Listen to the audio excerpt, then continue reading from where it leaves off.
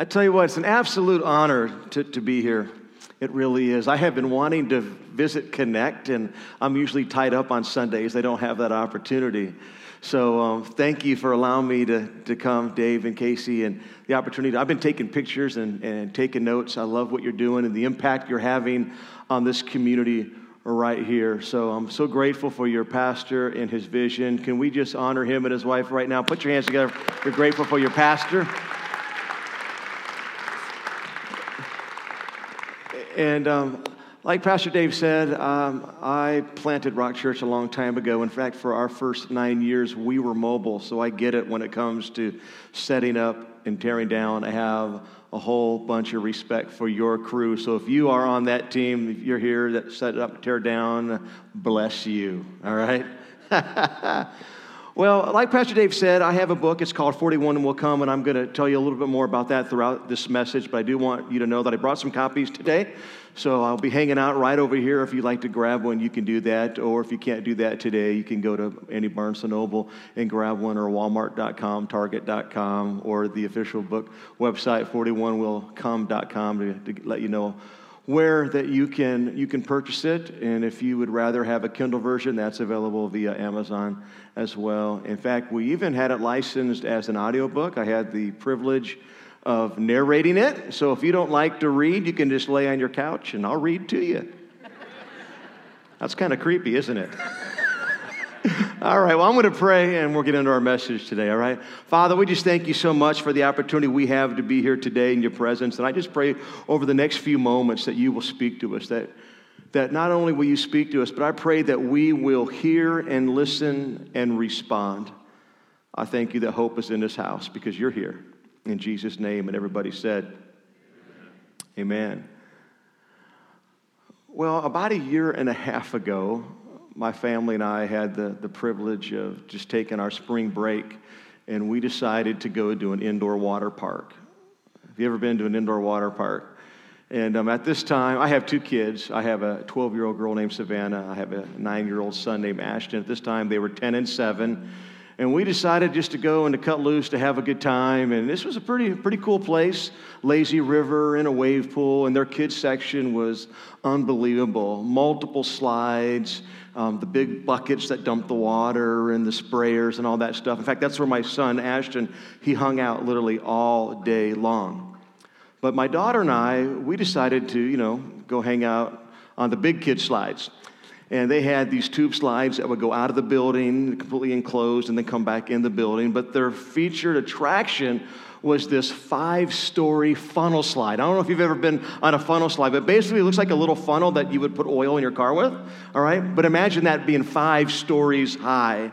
And it would start you out at the top. It would shoot you through this chute up to the top of the funnel. And then you would slow down, and you would get sucked into a drain.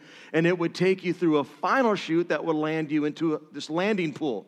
It was pretty awesome, all right? And every time we launched out of that first chute, my daughter screamed louder than the front row of a Taylor Swift concert. I mean, every single time. Just, ah! And she wasn't afraid. She was screaming because she was having the time of her life. And every time that she screamed, my son heard it. In fact, everyone in the park heard her scream. And that communicated something to my son. He was missing out. So he came to me and he said, "Hey, Dad, I want to ride the big slide." I said, "Man, I don't know." He's like, "I want to." I said, "Okay, let's go." And up the stairs we went. We get to the top, we get in line. Then I noticed you got to be so high to ride. You got that ruler. So we had to get him up on his tippy toes, and he barely passed. So we got ready to get on this 2-person raft, and he did what a lot of kids his age do. He changed his mind. He said, "Dad, I changed my mind. I don't want to go." So I did what any good dad would do. And I forced him. I said, "Listen, bud, I just walked up 5 stories of stairs, and the only way down's in the raft. Now get in." So he got in, and he was not happy with me. And then I said something to him that was a lie. I have since repented. Don't judge me. I said, don't worry, bro, it's not scary. So we got on, he gripped his little hands on those handlebars. We went out of that first chute to the very top, and I was like, woo, this is so awesome. And he was not enjoying it. He was just like this. White as a sheet. It finally slowed down, and at that moment, I thought the worst was over, and I would be wrong. And I said to him, hey, bro, it's all good now. You can relax. He just went and talked to me. He was not happy with Dad. And so we started spinning around to get ready to go sucked into that drain. And then something happened that had not happened all day long. Somehow, we spun around backwards. So now, we're like this, heading towards the landing pool. My son's up here. I'm in the back. I'm a lot heavier than my boy. I mean, he's just a little guy, real tiny. So here's what happened. When we hit that pool, that raft turned into a catapult. I mean, you chunk pumpkins around here, right? I mean, you've seen that. That's basically what happened to my son, Ashton. He got launched into orbit, and it was like time stood still, and in slow motion, I was like, no!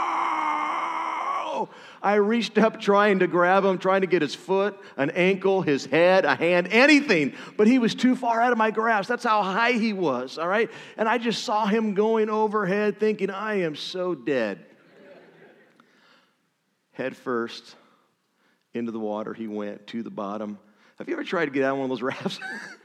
I'm trying to get out of that raft. I dove under the water. I went and I grabbed him thinking, oh man, my son's going to drown at this place. This is not good. So I didn't know what. I just picked him up. I hoisted him above my shoulders like this. And I looked at him in the eyes and I said, wasn't that awesome?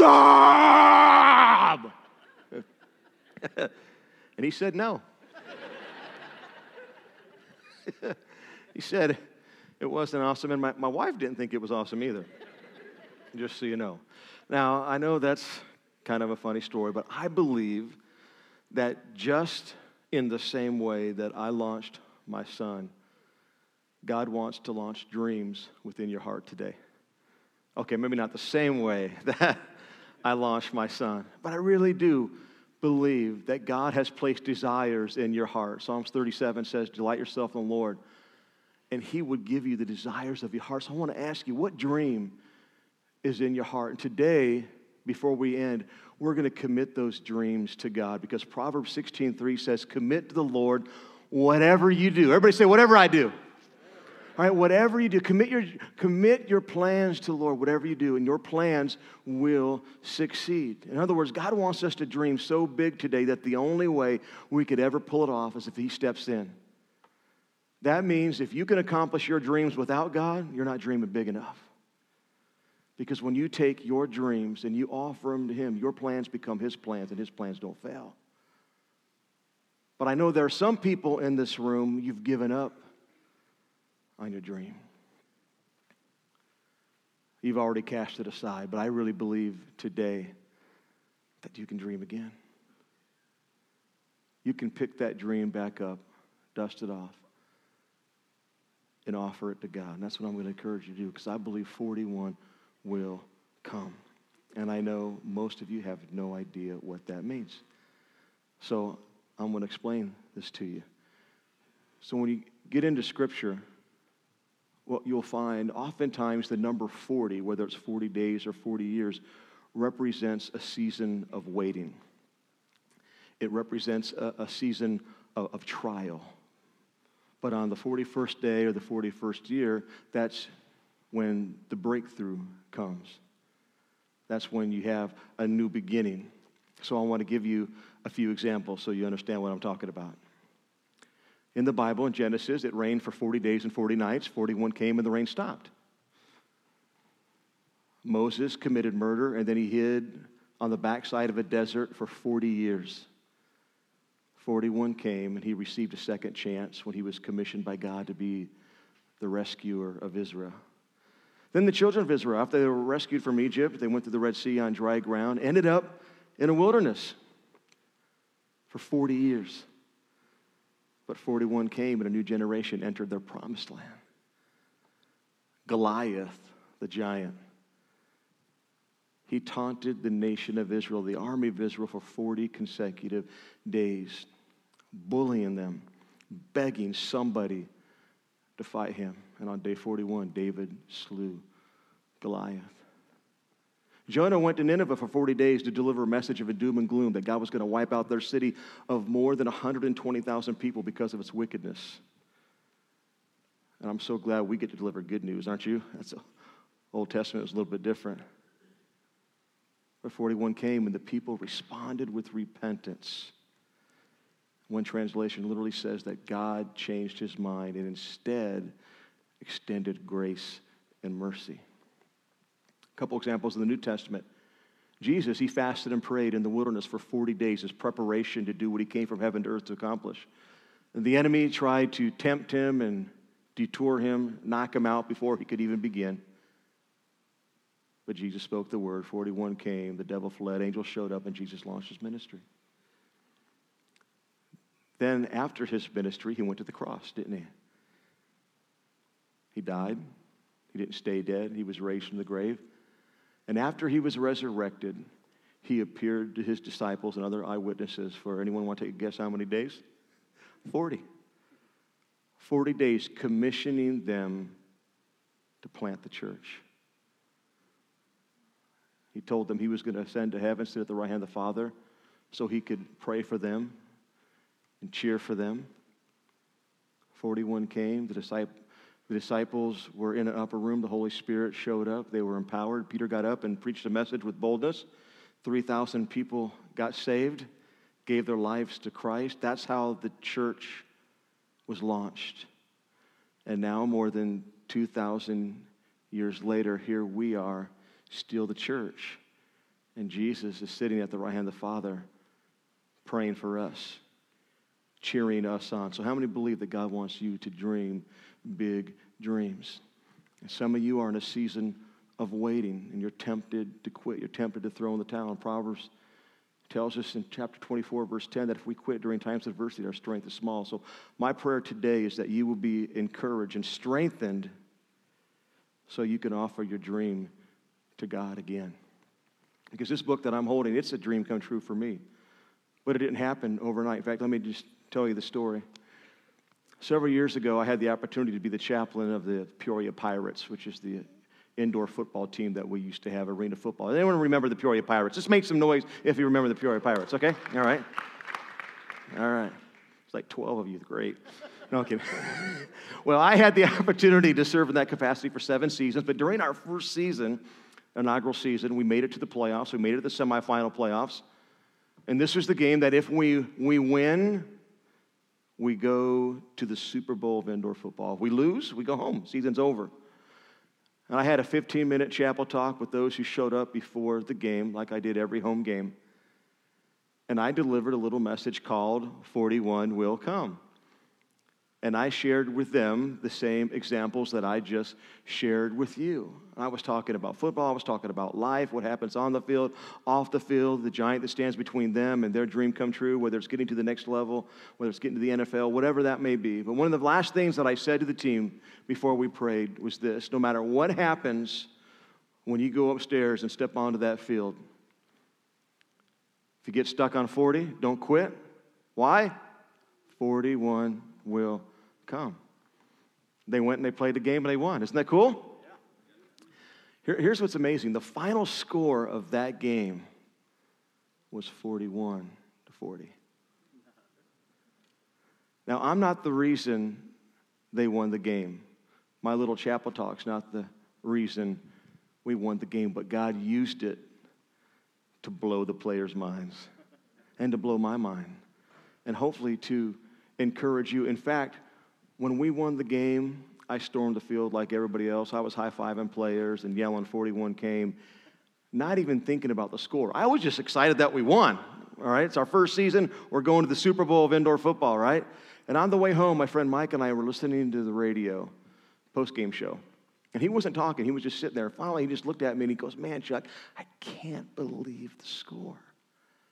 I said, "I know, 41-40. And then I'm like, almost went off the road.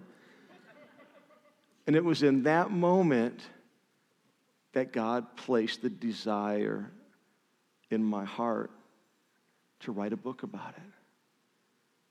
And here it is. But it's more than 15 years later. And I had so many opportunities to quit, so many opportunities to throw in the towel along the way. There was a season where I was talking about it. I preached about it. We did an 8-week series about it a few years ago. I would lay in bed and have anxiety attacks thinking somebody else was going to have their fingerprints on my dream. Have you ever been there before? And there was a period where I talked about it, but I didn't work on it. And it came to the point where I had to give it to God. God will always do part, but then I had to do my part. We have to do our part. And the enemy, he'll do everything he can to discourage you, to distract you, to stop you. So I want to give you 2 things that I believe will help you knock down the giant that stands between you and your dream come true. So if you have your Bibles, I'd like you to go to 1 Samuel chapter 17. One of my very favorite scriptures, or one of my favorite stories in Scripture, is the epic showdown of David and Goliath. First time I ever preached about David and Goliath, I was in 5th grade.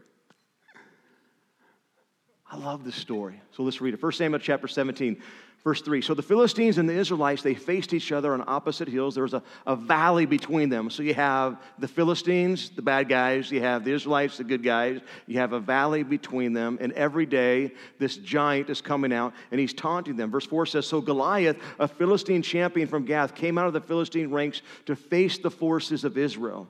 He was over 9 feet tall. His bronze armor weighed 125 pounds. Verse 7 says the spearhead alone weighed 15 pounds. His armor bearer walked ahead of him carrying a shield. Goliath stood and shouted a taunt across to the Israelites. Why are you all coming out to fight? He called. I'm the Philistine champion, but you're only the servants of Saul, just like a bully, right? Have you ever had somebody belittle your dream? Some of you gave up on your dream because you shared it with the wrong people. They shot it down. He's mocking them. You're only the servants of Saul. Choose one man to come down here and fight me. Verse 9 says, if he kills me, then we'll be your slaves. But if I kill him, you will be our slaves. I defy the armies of Israel today. Send me a man who will fight me. And when Saul and the Israelites heard this, they were terrified and deeply shaken. They ran because they were being bullied. Have you ever been bullied before? Anyone here ever been bullied before? This happened to me. 5th grade. There were some punks. Anytime we'd ride bikes in the neighborhood that I lived in, they'd always just run their mouth and intimidate us. And one day I'd had enough. You ever been there? And the reason I had enough is because there was a big fence that was separating us from them. So I just said, hey, you guys want to fight? I didn't think they would say yes. There's a fence between us, a big one. They climbed the fence, jumped over, said, let's go. I'm like, I don't want to fight. It was too late. So I just looked at my friend. I said, okay, you get the big guy, I'll get the small guy. And this little dude stood in front of me, a little bit smaller than me, just began to mock me with this mouth. I had had it. So I made a fist. I squeezed as hard as I could, and I swung as hard as I could for his face. But halfway to his face, I changed my mind, and I slapped him.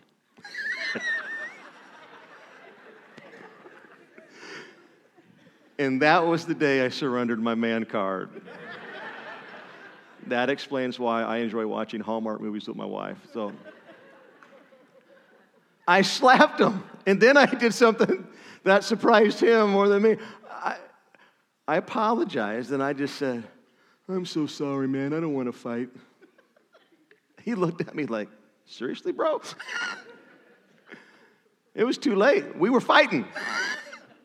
What I didn't know is my friend had ran off, and the big guy grabbed my arms behind me, and the little guy, who I had just apologized, I just wanted a hug from him, right?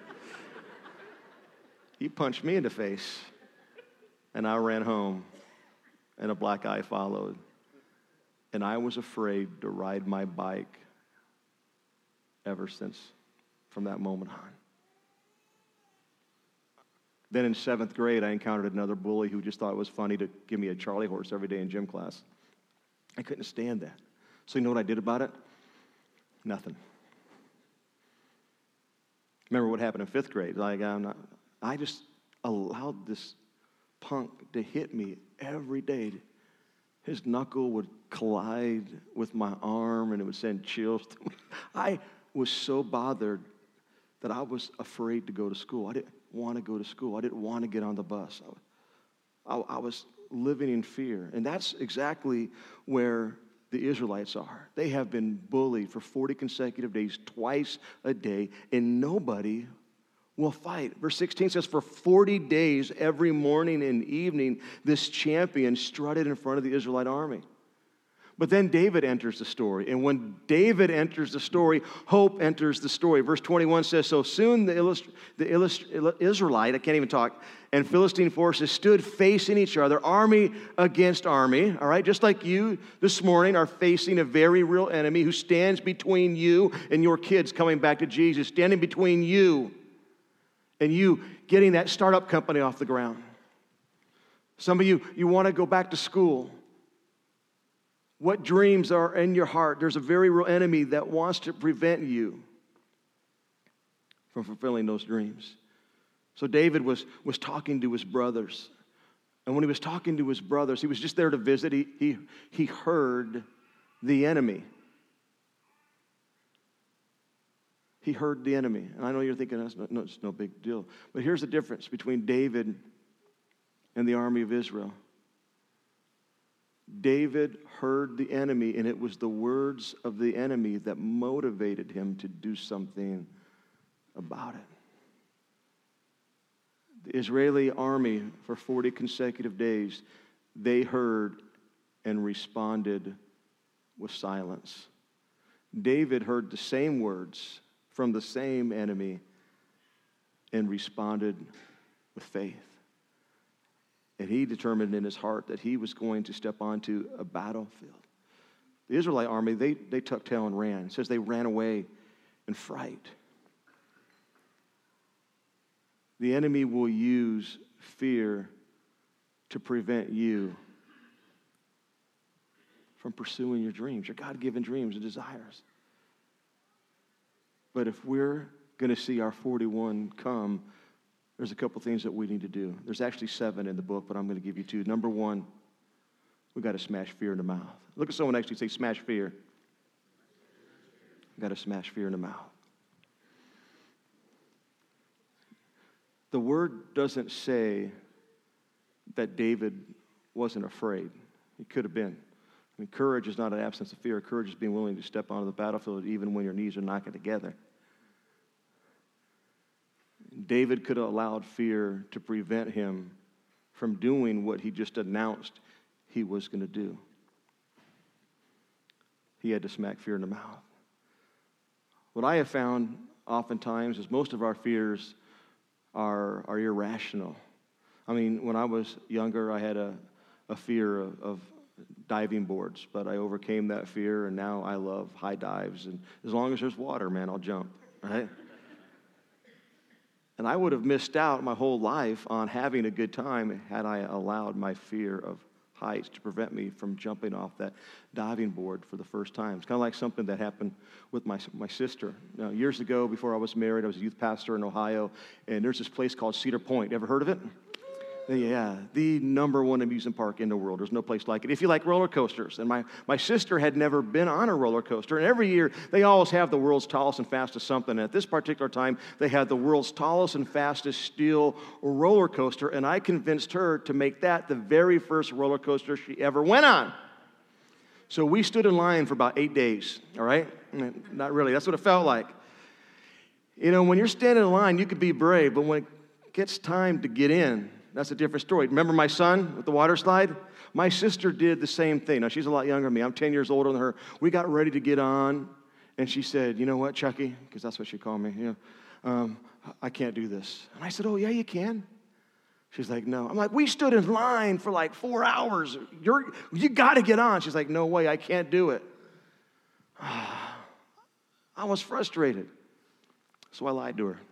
And I know, I have problems. I know. I already said, don't judge me. I know, I'm not a good dad. I'm not a good brother. or I'm not a good fighter either. We're going to stop, and you're to pray for me, all right? So I said, listen, Sherry, here's the deal. When you get on the ride, on the way up, if you change your mind, there's a little button. If you push the button, they'll stop the ride and let you off. And she believed me. So she said, okay. And we got on, and we started going up and up and up. Now, this is set right on Lake Erie, and it's just majestic. You get to the top. But she wasn't seeing any of it because her head was between her knees, and her little hands were on that bar and would not let go. And I wanted her to see the view. It was spectacular. I said, Sherry, look at this. Nothing. Sherry, I'm like screaming, Sherry, look at this. And she just would not budge. I said, okay, do you want me to push the button? That worked. Yes.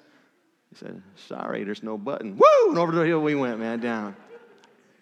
Now, to this day, she loves roller coasters. So my response to that story to her is always, you're welcome. I helped you. I helped you smash fear in the mouth.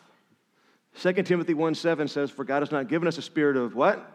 Fear, but of power, love, and a sound mind. We don't have to be afraid. We have to remember that if God is for us, no one could be against us. Greater is he who's in us than he that's in the world. The same Spirit that raised Jesus from the dead lives inside of us. And remember, he's at the right hand of the Father, interceding for us, cheering for us. So we need to smash fear in the mouth. Whatever is gripping you with fear this morning, preventing you from dreaming big or dreaming again, today, we're going to punch you in the face and we're going to offer that dream to God. The second thing that we will have to do, and David have to do, as soon as you purpose in your heart that you're going to do it, you're going to conquer your fears, and you're saying, I'm going to do this. I'm going to step on the battlefield. I'm going to slay the giant that stands between me and my destiny, me and my dream. The next thing that we will have to combat is doubt. We have to shake off words of doubt. We have to shake off doubt within our own hearts, and then we have to shake off doubt without. And this is exactly what David had to do. As soon as David said that he was going to fight Goliath, his own brothers, family, told him to go home. They mocked him. Have you ever had somebody mock your dream? He did. Go home. His own king told him this: there's no way you can win. You would think King Saul would be happy that finally somebody after 40 days was willing to fight, but no, he wasn't happy. He told David, Goliath's been fighting his whole life. You're just a boy. There's just no way you can beat this Philistine. He could have quit right then. Some of you have been so excited about the dream that God put in your heart, and you've just shared it with the wrong person. So that's stupid. You can't do that. Oh, right? God wants you to dream again. He wants you to trust him. We have to be willing to shake off the doubt. Shake off the negativity and surround yourself with the right people that are going to cheer you on. You know, the word says in Proverbs that there's safety and sound counsel. But here's the bottom line. If God is asking you to do something, no matter what anyone else says, you have to be willing to smash fear in the mouth, shake off negativity, and pursue it. Matthew 16:18 says, the gates of hell cannot prevail against the church. We win. Amen? So let me close with this story. A couple years ago, we were having a game night at our house, and we decided to play Uno. Anyone ever played Uno before, right? And just have good old family fun, right? So we're sitting around, and there's only 4 of us, but we were playing teams, so it was my daughter and I against my wife and my son. And I decided to cheat. I know, I have lots of problems, right? So I cheated. I wanted to see how my son would respond. He's a little guy, and he struggles with, he always has to win. And unfortunately, we've created a culture where nobody ever loses. But that's not real life, is it? So I was stacking cards, and we won right away. And he lost his mind. He flipped out. I mean, it was really immature. He was like screaming and whining. I mean, just really throwing this fit that he lost. And finally, I had enough. I said, dude, chill out, okay? I cheated. We didn't even really beat you. So we played again. And this time the game went on and on and on and on. And eventually, my son and my wife, they beat us. But when they won, my boy began to gloat. I mean, like, he got up and he started, he took his little victory lap. And then he took it to the next level and he put his hand up like this. He got my face and he was like, loser, loser. Parents, you know what I'm talking about, right? And I'm like, I'm not having this. This is not cool. I mean, he just up and down. And then he did something that I'm embarrassed to tell you, and I'm still going to tell you. He mooned us. And then he began to jump up and down. I'm like, bro, knock it off. Seriously, this has gone too far. And I said, two can play at this game. I'm even more embarrassed to tell you what I did. I mooned him back. But I took it to another level. And I stood on a chair. And I began to give him a little taste of his own medicine. But the weight of me on the chair were not a good combination.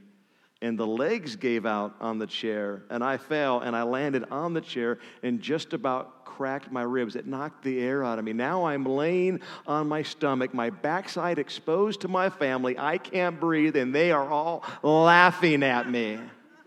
My son is down like this in my face, pointing his finger and laughing at me. By the way, now we call the game Muno at our house, just so you know. That's what we call it.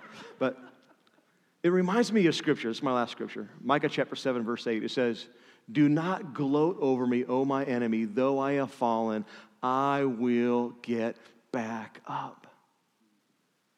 And some of you, you've been knocked down by life and unforeseen circumstance. Some of you today, you feel like quitting. Some of you, it's a miracle that you're even here today. You're on the verge of quitting, and I'm here to tell you, don't quit. Whether you're in a downpour, in a wilderness, staring at a giant that stands between you and your destiny, I really believe if you will hang on, 41 will come. Amen? Could you bow your heads and close your eyes? Father, right now, I just thank you so much for everyone that's in this room. I thank you for every desire that's in every heart. I specifically, God, lift up every single dream to you. We commit those dreams to you. Your word says in Proverbs 16:3, commit to you whatever we do, whatever it is, and our plans will succeed. I pray that we'll be strengthened to stand on your word. God, that after we've done all to stand, that we will keep standing until we see that dream come true. God, others in this room, they've given up a long time ago. And today they've been inspired. They've been filled with the hope because of your word, and they're picking up that dream again, dusting it off, offering it back to you. I thank you in advance for answered prayers. I thank you in advance for dreams come true. I thank you, God, that every test will become a testimony. Every mess will become a message. We thank you, God, that you love us and your plans for us are good plans, not to harm us, but to fill us with hope in a future. I thank you, God, right now that your word says we're your masterpiece. Some in here just need a second chance like Moses. We thank you, you're no respecter of person. We thank you, God, that we're not defined by our past. It doesn't matter what we've done before. You don't have to consult with our past on mapping out our future. And your word says that our future looks great because you're in it. So we thank you in advance for what you're going to do in Jesus' name. And everybody said, Amen. Amen. Thank you guys so much for letting me be here today.